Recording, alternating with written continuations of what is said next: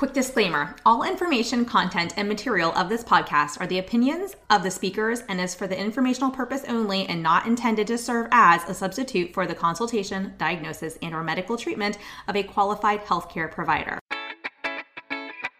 Welcome to the Untethered Podcast. I am your host, Hallie Vulcan. I'm a certified orofacial myologist, feeding specialist, and mentor. This podcast is all about getting your questions answered and collaborating with colleagues to bring you the most up-to-date information in the orofacial myofunctional therapy, tethered oral tissue, and airway space. I challenge you to keep an open mind and join my mission to get this information out to the masses. Let's get started. Hi, and welcome to episode 98 of the Untethered Podcast. Today we have Lori Caplan-Colon joining us. Lori is a New Jersey State licensed ASHA-certified speech-language pathologist with over 18 years of clinical experience. She obtained her BS in speech pathology audiology from Ithaca College, New York. She earned her master's in speech-language pathology at the Massachusetts General Hospital Institute of Health Professionals. She's completed the year-long program at New York Medical College, achieving an advanced degree in pediatric dysphagia. This fall, she'll embark on a new journey with the IAOM, which is a track to orofacial myology certification. Lori is committed to ongoing development and proficiency in the skills of both her staff as well as herself. She's extensive background in areas of oral motor and feeding dysfunction. She's trained to use prompt. She's trained through level 3 in talk tools and is proficient in SOS. She enjoys success working in the area of tethered oral tissues and in working with picky eaters. She's a 3-time ACE Award recipient as well. Well, Lori, thank you so much for joining me today on the podcast. Thank you, Hallie, for having me. I'm excited to be here. You know, when I saw your article in ASHA Leader, I looked through it. I was like, we've got to have her on. So I'm really excited that you said yes. And I'm excited to just dive into, all things ped feeding today.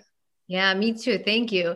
So let's start with talking about looking at the child holistically, because that's something that we really do as well over in my practice. And, everything from just when that child presents to you, from intake to actually seeing the child, screening, evaluating, whatever you're doing. I know that you have highlighted that you like to look at everything from medical history to how the child presents in front of you, sensory, motor, all the things. So can you just talk to us about what that process looks like for you and like what you're really looking for? Sure. Yeah. So, when a child is coming in, I often, I tell other therapists in the practice and I'll tell like our families, we really want to recognize that the child is coming to us with all of their past experiences, which includes their medical history and any like organic reasons for any feeding challenges, whether that be, tethered oral tissues or GI issues or anything that may have happened to create any, whatever their experience was with feeding to start, right? That set them up for their future feeding experiences. We also want to take a look at, after looking through like that medical history, we want to look at the child's like sensory system. How is the child reacting at all senses to, foods being offered? How do they, the way it feels, the way it looks, the way it smells, how are they responding at that time, right? That's really important. As well as looking at, as a speech therapist, looking at the way their mouth is working. How can they manipulate food and how can they break it down in their mouth? And what are the motor patterns that they're using with the foods that they are preferring? And with all of that being said, after we've had a handle on that and that feels controlled, we do have to look at that behavior piece, right? Which is something that I've only recently really started to establish and understand, because for a while, I'm so involved in like the SOS approach and I love it. I think there's a huge place for it. But oftentimes, like a lot of other therapists who do look at behaviors will say that you get to the point in that hierarchy where they're just putting their mouth and they're spitting it out or things like that. So I love all things Melanie Potok, and I love that she when we had her come to our practice, she did her picky eater course. And so that was like the missing piece in my practice, like really recognizing that, yes, a child comes with all of those medical sensory motor issues. And because of that, the behavior is a result, right? So these behaviors are serving as a function for these kids. And we really have to then, once everything is handled, we have to treat those behaviors, whether, we would like to treat them in positive ways, but really working on those maladaptive or those mealtime behaviors that are not serving the child or the family. So all of those things that we're treating and we're looking at on day one, and we're working toward improving everything throughout the course of treatment. And I love that. And I love how you highlighted behaviors, but you also highlighted that they're a product of the child's history. They're not just magically appearing out of nowhere and standing on their own as the main issue of this feeding issue, this feeding disorder. And I say that because, there are other practices around us and even hospital systems that treat from a behavioral, like solely a behavioral standpoint, and they're just missing the boat on so many levels. And quite honestly, these kiddos, at least in our experience locally, develop further aversions to their foods because then it gets into like forced feeding, which is like a big no-no in my book. Yeah. We follow the child's lead, but we also make it a very controlled situation so that we have control in a sense, but the child feels as though they're in control at the same time, and there's just definitely this like dance and fine balance. I also love Melanie Potok and her courses. And, I really love that there are other professionals in our space who are talking about behaviors, but recognizing that they come from something like an oral motor issue or something with the sensory system is going on, or their past medical history. I mean, there's some antecedent to that behavior, right? So absolutely. That is, so I get like chills talking about it because I get so excited. Like, I was like, I love this. It's, we can't change that behavior unless we deal with that organic issue that caused it. However, we still need to address it in therapy. So like you're saying, like there's just fine dance between the two things. Exactly. I say that all the time. It's just, and I think what I love about like Melanie's approach is that yes, she does treat the behavior in sometimes a very ABC fashion, right? When you talk about that, however, she makes it so fun and like her books and the way, I think that a lot of, not only do our kids come with their behaviors, our families come with their behaviors and how they are perceiving meal times and the stress level of these families. And, I don't have any boundaries and I really should get better at this, but my families are texting me and emailing me and, we try to use like, HIPAA compliant stuff. However, like the things that I hear and the things that they're sending to me and like, I feel their stress so much. And it is like, if I can just reassure them, that it's going to get better. If you just, it takes a lot of time. I think that the family is, it means so much. And I just feel I'm so passionate about what we do because I know what the great things that we can do for our families, but it does take time. And that question of time, it's like, we have to undo all of those negative feelings and all of the experience that they came to the table with before and really start to work on the other skills while addressing the behaviors as well. For sure.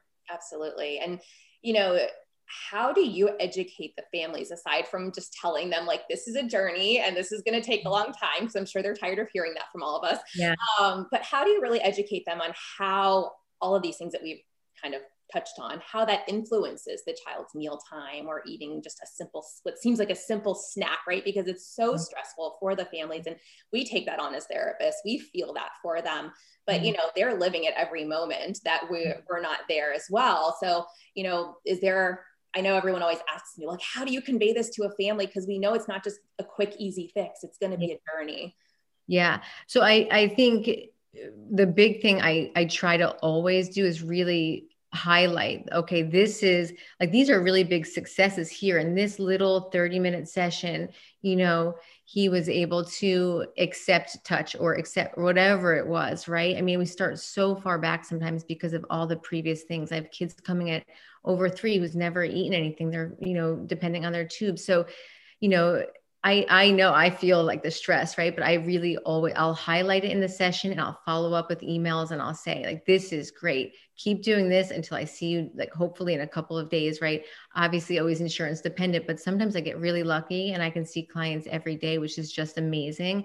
And I'll say, practice this till tomorrow and just do this because the families, they want to go really fast and then it just doesn't, then you're like, they're undoing something. So I think the biggest challenge, I think for some of my families is understanding about the gain permission, dilute worry kind of approach. Like we have to make this really fun. They have to be friends with the food and they have to really trust the process or else they can continue to reject and continue to like not accept. And we need to teach them that this is like, it's a responsive kind of thing. And there are rules, right? And we're going to get there. But first we have to make them like, trust us and get friendly with the foods again. Yeah, absolutely. And I think that's also super important. And I know that, you mentioned you get to see some of your families daily, and that's awesome. We sometimes see our families twice a week. We sometimes will see them once a week. Sometimes it just depends. Like, we don't take insurance. So oftentimes, if we have a family who says, hey, can you come, X times per week, and they have the means to do that, by all means, we can make it happen. But I think that realistically, like you're saying, sometimes it's insurance dependent, and you may only see them a couple times a week or once a week. Well, I love that you give them, like, you really highlight like what's working. I always teach my therapists, and like, let's use a sandwich approach. Let's talk about what's going really well. Say, you know what, they're still really struggling with X, but hey, we're going to focus on this, and kind of like end on a positive note so that the family feels like they've got that to hold on to. Because I think that we are empowering the family just as much as we're empowering the child. And if the family feels defeated, it's not going to go well between sessions. Yeah, that's for sure. So I will make, like, I'm not good with tech at all. And some of my younger therapists are really great at it. So I'll say, remember that, homework, that food log that you had, or whatever it is, can you like pass it over here so I can send it to my family? Right. It's really, and I think some of the families are really surprised at how small the steps may be, even if it's just like, we're just working on, touch, like just gaining permission to touch cheeks. Right. And that's what you're working on right here. Right. If I use like a freckle size volume, I'll say it's like a freckle. Like, cause if I say a freckle, they're going for a P, and I say, no, it's a freckle, right? Half of a freckle, right? Just to get it to their lips, like let them, like these underwhelming volumes, I feel like has really, it gains like the client's confidence too. Right. And then you're like, okay, so you handled that, let's move it on up. Right. And like slowly and systematically, I feel like I feel like the families, if you stay on top of them most of the time and you say, here's where we are, this is where we're going, but stay here for right now. If they listen, and I'm a constant in contact with my families, and we have so many families coming into the office. I can't stay on top of all of them, but for our feeders that are coming in, I'm really trying so hard, because I know that if something just doesn't go right, it sets us back so far in the feeding world. So I try really hard and don't sleep much, because I'm just trying really hard to stay on top of them. But I think when the families trust us, and like, obviously, when word of mouth and things are going really well with other clients, they're hearing like, this is going really great. That's really helpful.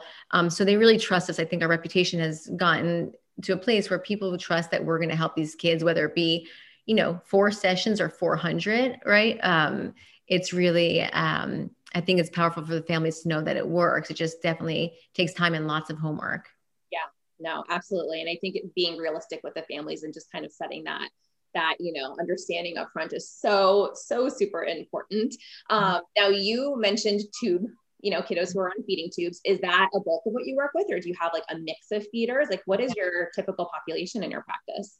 So in my personal practice, I feel I am getting, which I just love right now. I'm loving. I love the tubes, as well as like, I love those 7-month-olds, 6-month-olds, 8, 9 months, where the parents are. It's just so sweet. They're like, okay, our doctor or pediatrician said, or RD said, you can start at 6 months, and then they try for a month, and it's just not happening for whatever reason, and it's like, and they really get so stressed out. And I see the greatest amount of like progress with just a little bit of coaching, if there's tethered tissues or something, obviously that has to kind of, we have to rule that out and take care of that pre-op, all that stuff. But when it's just like, they just didn't get it together, right? Their reflex, like, hasn't integrated or something, and just working on like, even like oral placement, and like, diluting the worry and getting all playful and stuff.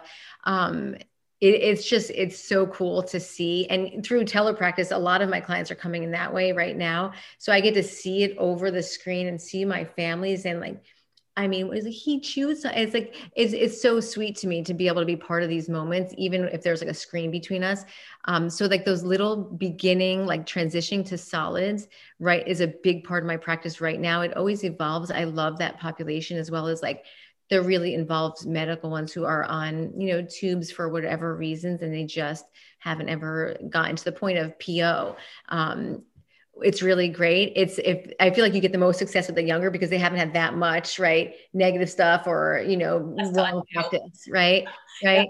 So it's so easy. I love fast results, but I get it when it takes time as well. And So the more involved, right? I like that as well as like those little guys, but we get the super picky eaters too. And like the elementary school kids who have about 5 foods. We get kids that we're used like are picky, but then something happened like a GI bug and now they just drink milk. And it's like, then we pick up those and try and gain those foods back and make plans and stuff. But, so yeah, we have a whole range of, clients coming in. I love it. And I love the little infant ones too, personally. Yeah. Like I've worked with, across the age range, but my expertise was always like the infant toddler range. And I agree with you. If you can get in there early and start tweaking things, they've got less to unlearn and more room for play. Yes. I love that age group. So let's talk then about, since you do have some kiddos who are on tubes, or we've got kids who have basically taught themselves to survive on milk or on less than 5 foods or whatever the case may be, a lot of the time they just don't get hungry. So what are you doing to teach hunger? Yeah. So, I mean, it's always, they have to have these conversations with their medical team and things. And I find being in like a private practice and, I have a lot of great people to refer to. However, getting in touch with people who are coming from, CHOP is wonderful. There are a lot of really great hospitals, but like getting in touch with those different like partners of on the team is a little bit challenging. So it's so much of me trying to get the family to like get these threads going. But once that, that medical piece, when everybody's on board, and as long as it's okay, I like to be able to establish like a hunger satiety schedule where, the child hunger is the number one thing I feel like where a child is going to need to, to eat and come to the table. Right. So that's a hard conversation because our families, I have kids are like, they're getting 70 ounces of milk. I'm like, oh my goodness. Well, can we make some room in there? Right. Can we come, so getting a schedule, and I'll always use Melanie's toolbox and saying like, this is what toddlers should be doing, right? Every 2 to 2.5 hours, we want them coming to the table, having positive experiences, but also feeling hunger. So like my little ones who are on a tube, like I want them to be sitting in their feeding chair and getting their, feeds and also playing with the food, making that like their meal time, right? But bringing them to the table during the other families, even if they're not eating, right? And they're just, playing. But so getting the family to accept that maybe even if they're not going to take the total volume that they were taking days before, I think getting the families to understand that it's okay because we need to make space in their bellies. And we need them to have that hunger to want to eat because they really haven't wanted to. So we need to teach them that.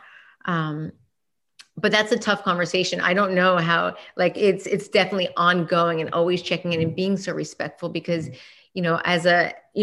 I have 2 and when my daughter was just a few days old, they threatened to put a feeding tube in my daughter because she wasn't gaining the exact amount that she was gaining. I felt like, I remember it was just for a few, like it was a little bit, but like that lasted for a very long time, for years, when the pediatrician was like, I felt ashamed, like I wasn't doing my job. And I can't even imagine what that failure to thrive diagnosis feels like for families, but it just really, truly does. I read it somewhere, like you're a failure to parent. And that is like, it's a horrible thing. Right. So it's like, I have to be so gentle and so respectful and, come with an expertise and let them really trust me. So they understand that it's like, trust me, we're going to get there. Right. But it's such a hard conversation. It's ongoing in my practice.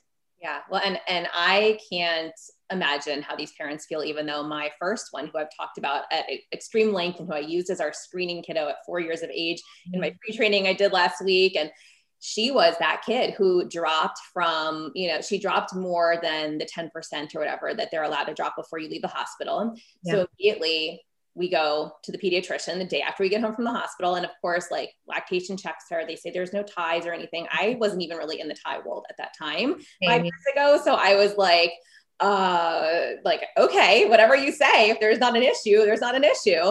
Right. But she never got over the first percentile her whole first year, but she was on her own growth curve. So the doctor wasn't concerned. However, in those first few days, this was a time where like everybody was getting online with their EMRs and parents had access to medical records at a drop of a hat. Like you could just log in, and they didn't say it to me, but I logged in and I saw it, her coded for failure to thrive. And I was like, what? Like I was beside myself. I was, and that was, like you said, it was just a couple days worth, a couple weeks. It wasn't she wasn't going on a feeding tube. There was no talk about that. Nobody even said failure to thrive to me. But when I read that on her medical chart, like my heart literally fell out of my body. And I was like, I am failing her as a parent. Yeah. It's so ridiculous. It's so like, it's so anxiety producing. I know, like same with my daughter, but I just like, it lasted for years. And like, I look back and I think like everything I teach my parents now, my daughter's 11, she'll be 12 in June. And I think like I messed up so many times with you. I'm so sorry. Like I really messed up. But it's, it all came from, it came from like this, I was parenting from fear, right? And had so much anxiety about her, like gaining weight. And I would get on the scale with like, why are you not? And like when my family, like I have kids now that probably weighed more than, like they're under 1, they weigh more than my daughter did at 3. Yeah. And like, it breaks my heart that like now, like I worried so much. And now like, I don't even want to say it too loud, but like, she thinks the opposite now, like, because there was such a hyper focus on food. Like she had like this very young age thinking that she was overweight, which is so crazy. Right.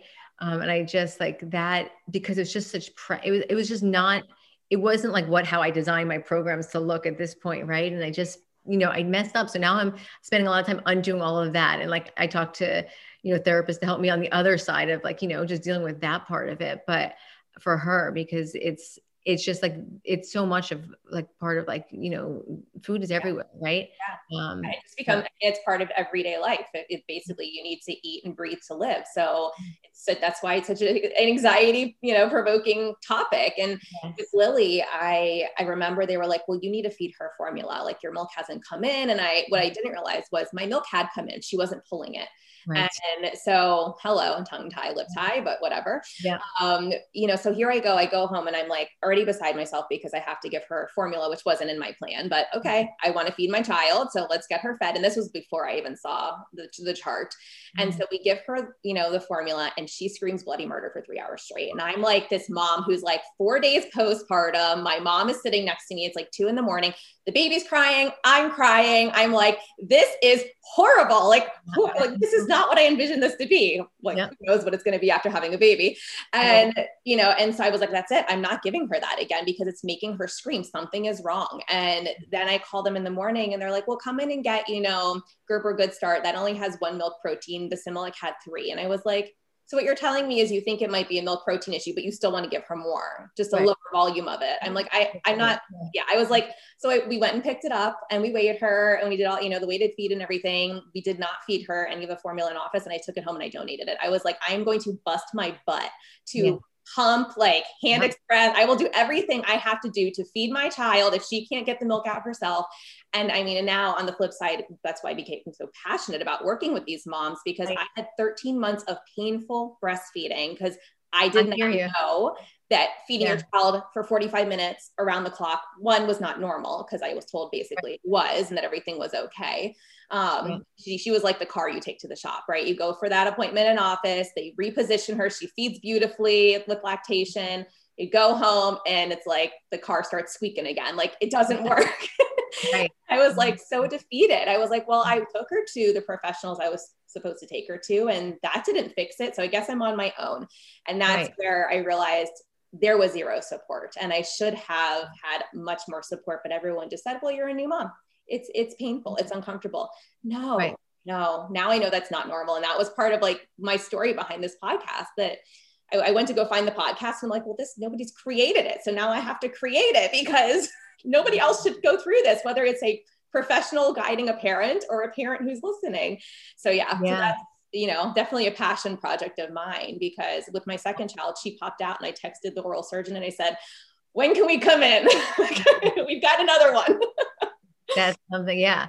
I get it. I do. And I think that just being that support for the families is just so important. I think that beyond anything else we do, that they really, I mean, the amount of how much love we get from our families, right, is just, I mean, it's like the things that come out, like the things that come out of my like client families' mouths are way better than what my personal family would say about me. Cause this is like, it's just so, and I think about it so often, like, you know, my mom would never say that about me, right? Not that she doesn't love me to death, but like, I mean, the words that come out of their mouth, right? Because we like, we're there for them in this time where they're really like latching on to us to help them, to help their kid. It's so powerful.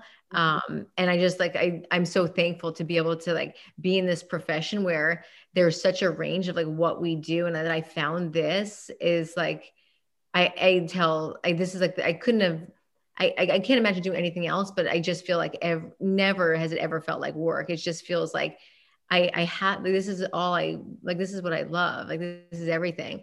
I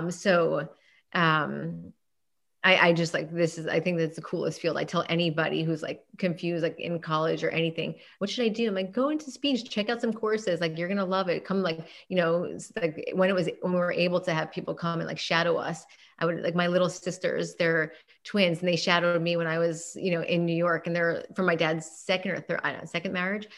But they now one's a speech, one's OT, and they're in Pennsylvania, and working with the babies. Right. Cause it's just, yeah. It's such a great, we need more. Like, that's why I keep saying to everybody, if you are interested in this space, like, go for it, like, explore it. There's a shortage of pediatric feeding therapists, and these poor families are on wait lists on hospitals because they can't find people outside of the hospital systems that are local to them that can support them. And, you know, how cool is it that, you know, even if you're a small practice, or you're just someone who wants to do some feeding therapy or something on the side, you can still do that. You can even travel to your families if you want to. You don't have to have a brick and mortar if you want to get into this space and get educated and go work with those families. It's so needed. And, you know, I think that people are surprised to hear that, but I also think that so many SLPs and OTs are just fearful because it's a little bit more of a medical, not a little bit, it is medical, right? So there's the medical side of speech pathology with pediatrics, and then there's the not so medical side that we could get so it's scary, and I get that. But if you're passionate about it and you want to get into this space, it is so rewarding, and you're giving these families and these children such a gift. So, and I mean, you can hear the passion come through you when you're talking about it. And it's an amazing space to be in. It is. I knew nothing about it in grad school, right? I just didn't know. I didn't even know when I had my own daughter, but, yeah, I think that, you know, I think that what you have here, you're like, you know, this podcast and helping for other, you know, for colleagues, and just to hear it and to know, right? Because I don't think in grad school people hear about it, even on those online, like, you know, people can be intimidated to post any questions, right? Because I never like to respond to anything on like Facebook, because I'm fearful of like their responses, right? You don't know if you say something that's not exactly what someone else thinks, then it just becomes, you know, a lot of people commenting. And so to just be able to like listen in to podcasts and to hear, you know, I think it's like a really like a useful like tool for so many. Yeah. Well, and I think the important message there too is you don't know like the training or the background of everybody on a Facebook page, right? I mean, obviously I teach a course, we have an alumni group, so we know at least some of what they've learned. Right. And so, you know, the conversations that we might have there, that we might have in my course, like everybody's in the similar space and we're learning something together. So it's very different than just a general Facebook group. And those Facebook groups, like you said, they can just, I call them dangerous, because one, you don't know what everyone's background is. Two, people are nasty sometimes. They're just downright nasty. And I think that for the therapist who is watching from afar, that is a real big turnoff. Like, why would I want to get into this space just to be torn apart by someone who's supposed to be my colleague and maybe helping me help my families and children? And I also get it's not a HIPAA compliant space to have really full-blown conversations that might actually directly positively impact your patient that you might have the question about. So, you know, I think as an industry, we need to do better and in supporting our therapists. And that's basically the mission behind a lot of the things that I've been creating, because, you know, I just started this elevation movement where my whole goal is to focus more on identity, like who you are being as a therapist, as a human, you know, like how are you being, what are you putting out there? But then also skill set and mentorship, because I think that those three things, like we really can elevate each other. And, you know, maybe we do it in more private spaces and in spaces where we know each other's backgrounds and where we can have discussions, HIPAA compliant discussions about patients, or you can, you know, get one-on-one support and mentorship. And, you know, I know that we can do that in a clinic base, but I think that there's a lot of people who are lacking those opportunities local to them. And that's where this larger conversation has come about. So yeah, I mean, it's nice to be able to connect on social media. But again, like, you know, kind of like we're talking about here, you have to be so careful, and you can't always just take the advice you're given at face value, because that might not be appropriate for the patient that you're asking this very simple question about. Like there could be a lot of complexities that are unknown here. So it's like, I get it from both sides of the conversation, but at the same time, it's like, if we could just be elevating each other up and also providing each other with opportunities to learn from each other in a safe and helpful space. You know, for me, that's kind of where I would like to see like the future of our profession going. Yeah, I hear you for sure. My son is coming right now. Hi, buddy. Say hi. But I'm in the middle of something. At 3:00. Give me a few. Yeah.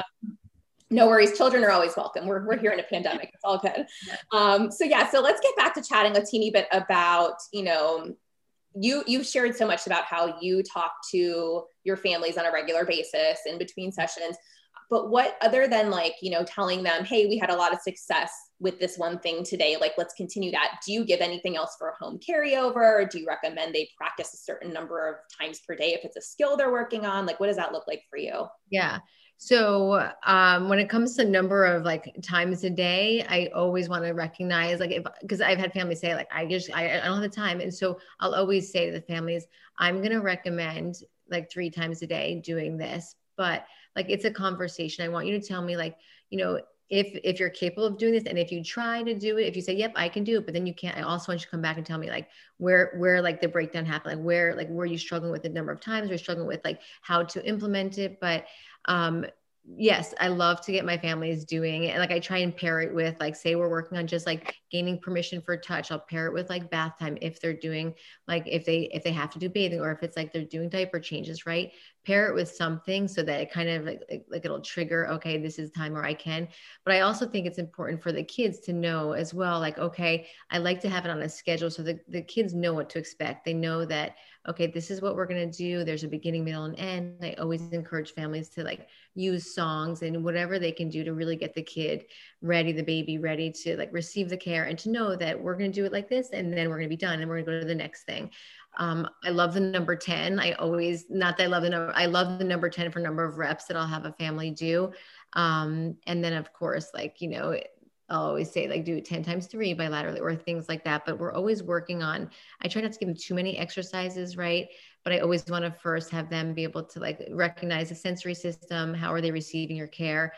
And here's what to recognize. Like, if you like here, if they start doing this, then you're going to back it up, right? And you're going to go to this place, right? But again, I feel like I try that really hard to explain that to families, but they just want to get in there and do it. Mm-hmm. And even if it's like, I'm going to cradle you and do it, it's just not okay. And so when I watch, even when they so I'll say, send me a video of how did that look?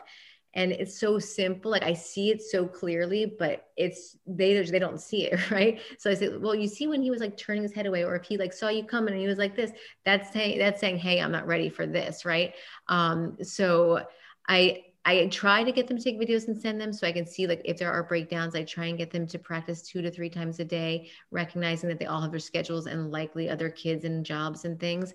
But and you know, that for the exercise and things. And then if they're eating, if the family's eating, I encourage them to bring the kid too, right? So everybody's got to eat at some time. So like, you know, bring them in. If you have to make your sandwich, have them go to the toddler tower and, you know, have them be part of that as much as possible. If you have to order food, I try to figure out like, where is the family, and really try and get the kids involved as possible in all things feeding, so that, you know, it's something that they're, you know, really familiar with when it comes time to like taking their first bites.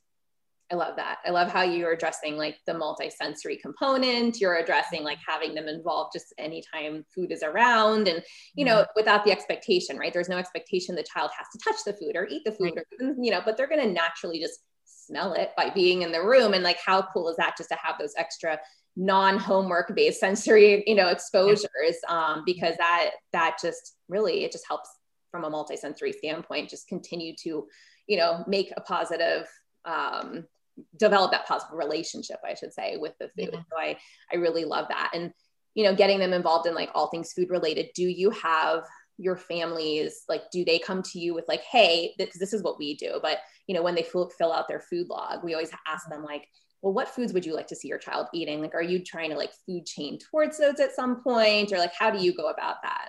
Yeah. So for sure, we want to recognize like where the family is, like culturally, like what their common foods are. Right. And then of course paying attention to like the sensory system, but, and the motor patterns, but like, so I can't even remember where my one family is from, but they're really into like super spicy foods. And this baby's like been nursed since, he's like 12, 13 months now. So it's so cool that like all these, like, I think, I don't know, Indian spices are like, so if, I'll say to the mom, like if they're eating yogurt or something and, we're working on just like spoon stripping or whatever, have him sprinkle on whatever those spices are into, right? Because he's had it his whole life, right? Since birth, he's so familiar with these spices. And mom will say, I'm so surprised that he was like reaching for I don't even know what it was, right? It was something in like a heavy, I don't know what, I can't even remember, but so just bring the spices out and like, let's make like a fun languagey task too, right? Let's like sprinkle some things and a sensory task and, make it really fun. And, that because he's so familiar with that flavor profile, that will lend itself to like enjoying like the yogurt maybe, right? But yeah, I always try really hard. And I think we could probably be doing a better job because I don't know what I don't know, but, so I feel like we can do better with like really recognizing where, what are the families like what are their cultural, like specific foods that they expect for, kids at a certain age. And I think, we try, but we could do better like anything else. Yeah. Sure. No, thank you. I appreciate that. And then we'll wrap up with one last question. So unless you have anything else you want to talk about, but we did talk about how we have to address the motor skills before we can really kind of get to those behaviors, but the behaviors are a part of it. Is that typically the trajectory that you follow? Do you generally address the motor skills, work with the medical team if there is one, and then kind of deal with the behaviors if they're kind of still there at the end of all of this? Or I know we deal with behaviors along the way too, but from like a pure behavioral treatment standpoint, So yeah, I'll definitely. So yeah, medical stuff, sensory first, so that I can get in there and map out the motor patterns that we need for this, right? If they're not letting me near their face, they're certainly not letting a chew tube in their mouth or whatever, right? But yes, like I'll always tell my families, like these are things we're gonna work on first. And then, right, of course, we're addressing behaviors of just coming and being present and participating, of course. But gaining that like trust is so important. And then I'll tell my families, like, I think we're ready to bump it up. I think we're ready to really start to recognize we know we have a solid understanding of his sensory, his motor, all those medical things. We have it under control. He's seen the allergist, he's gone to the GI, RD's on board, right? We got this. Now here we are with these behaviors that are really, they're persisting. And like, this is how I want you to treat them.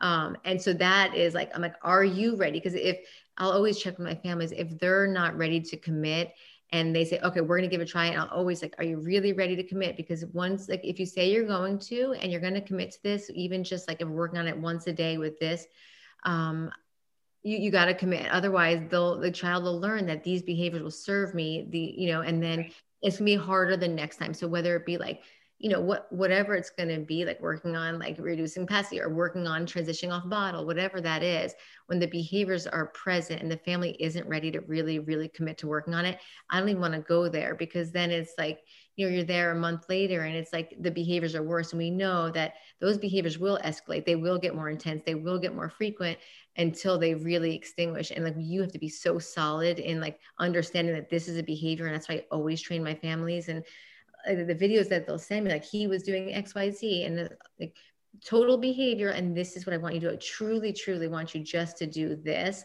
And that's where we talk about Melanie's stuff a little bit. And we are actually now, we just hired a BCBA to come on board just to help out with that, because that behavioral stuff, not that I want to be a behavioral program, but I want to be a hybrid approach. And part of that child's feeding is there's definitely those behaviors. So, when the family is ready, I would say when you're ready, the kids will be ready. You have to really commit and remain calm and consistent, right?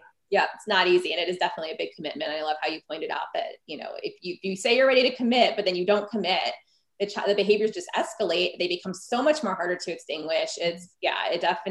So definitely having them on board that's a really great conversation to have with the families. And I lied. I said one last question, but I really have one last question now, because you mentioned that you'll use like a chewy tube or something. And I love that you use tools. For me in my practice, I have found that, especially when you get these sensory aversion kiddos who either they've had a bad experience or, just whatever the case might be, we don't go at them with food right away. We develop the skill first, and that could be quick or it could take weeks. Doesn't matter. I mean, and every child's different, but I love that you mentioned that you'll use tools in your practice, because for us, we even use those tools once they're comfortable to then bridge the food, right? Like start using the tool with the food and then bridge to removing the tool and just using the food. And I know there's just been this whole like debate in our field about tools, no tools. And do you have any, thoughts on that based on your experience? I love the tools. I definitely love the tools. And I love, I've taken a lot of the Talk Tools courses, and I refer to Lori Overland's when it comes to like the pre-feeding or like non-nutritive and then nutritive, like where they are in the mouth with non-nutritive is going to be one step above where they are with the nutritive. Right. So I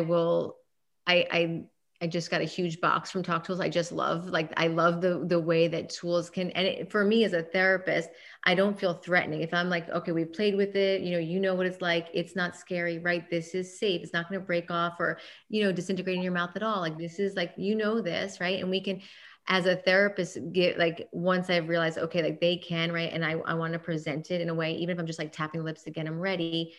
Like I can recognize that behavior, if they're like really getting upset, right? It's easier to offer like the non-nutritive, right? From like, even from like the perspective of the delivery, right? But I do use tools all the time, and I find them to be so helpful in doing all of the exercises. And also then to facilitate into like getting into like the nutritive, right? My kid this morning, mom was like, even all my kids are almost like they're putting like their raisins in, or they're putting like their things inside the tube and then like even delivering it, or, if they're familiar with the whatever it is that we're using, whether it be the Nook or like even a toothbrush, whatever it is, if they're okay with bringing that to their mouth, I'm super excited, because that'll get us toward like the next things that are going to go into their mouth. But I know I have heard about like the not using tools, but I feel like it's so safe and it's just so smart. You can map out the motor patterns that you need in a really safe way. And then the families can do it as well. Here, do this. This is what you're going to do tonight, right? Or for the next 3 days.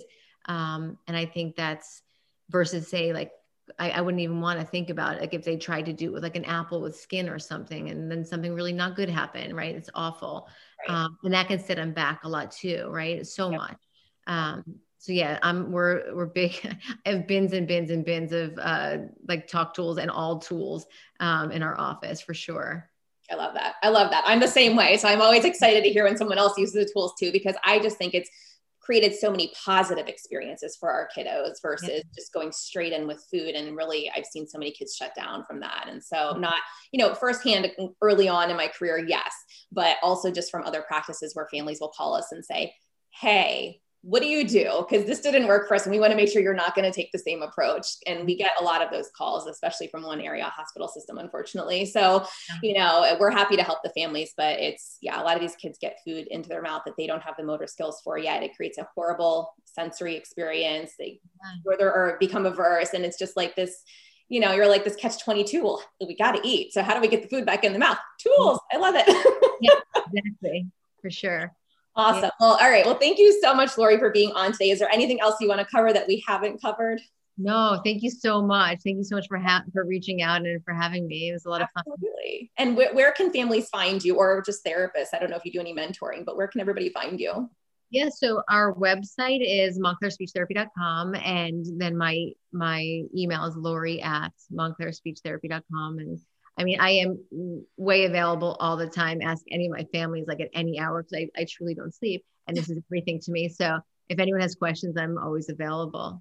Well, thank you, Lori. That's amazing. We'll also put the contact information in the show notes so that anybody who wants to reach out to you can get some sleep. I'm also someone who doesn't sleep a lot. I'm working on that. My whole mantra this year is do less better. So oh yeah, I heard that. I'm trying.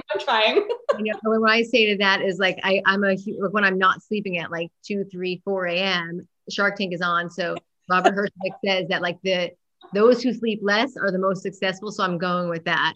Right. Exactly. Well, and it's funny too, because now that I am not always doing business all night, I then find myself on Netflix or watching Shark Tank or those same types. I love those shows. So I understand. I get it. Awesome. All right, Lori. Well, thank you again so much. It's been an absolute pleasure having you on the show. Dave, thank you so much. Stay safe. Thanks for listening to this podcast. If you want to hear more of these Myo, Tots, Airway, and feeding related episodes, be sure to leave a review on Apple Podcasts or pledge a small amount on patreon.com/the Untethered Podcast. If you found value, others you know in this space will too. So be sure to share this episode on your social media platforms and join us over on Facebook, on my Facebook page at Hallie Bulkin Biz, on Instagram at Hallie Bulkin, and you can head over to theuntetheredpodcast.com to grab a copy of the show notes, where you can also subscribe to be kept up to date on the latest podcast episodes.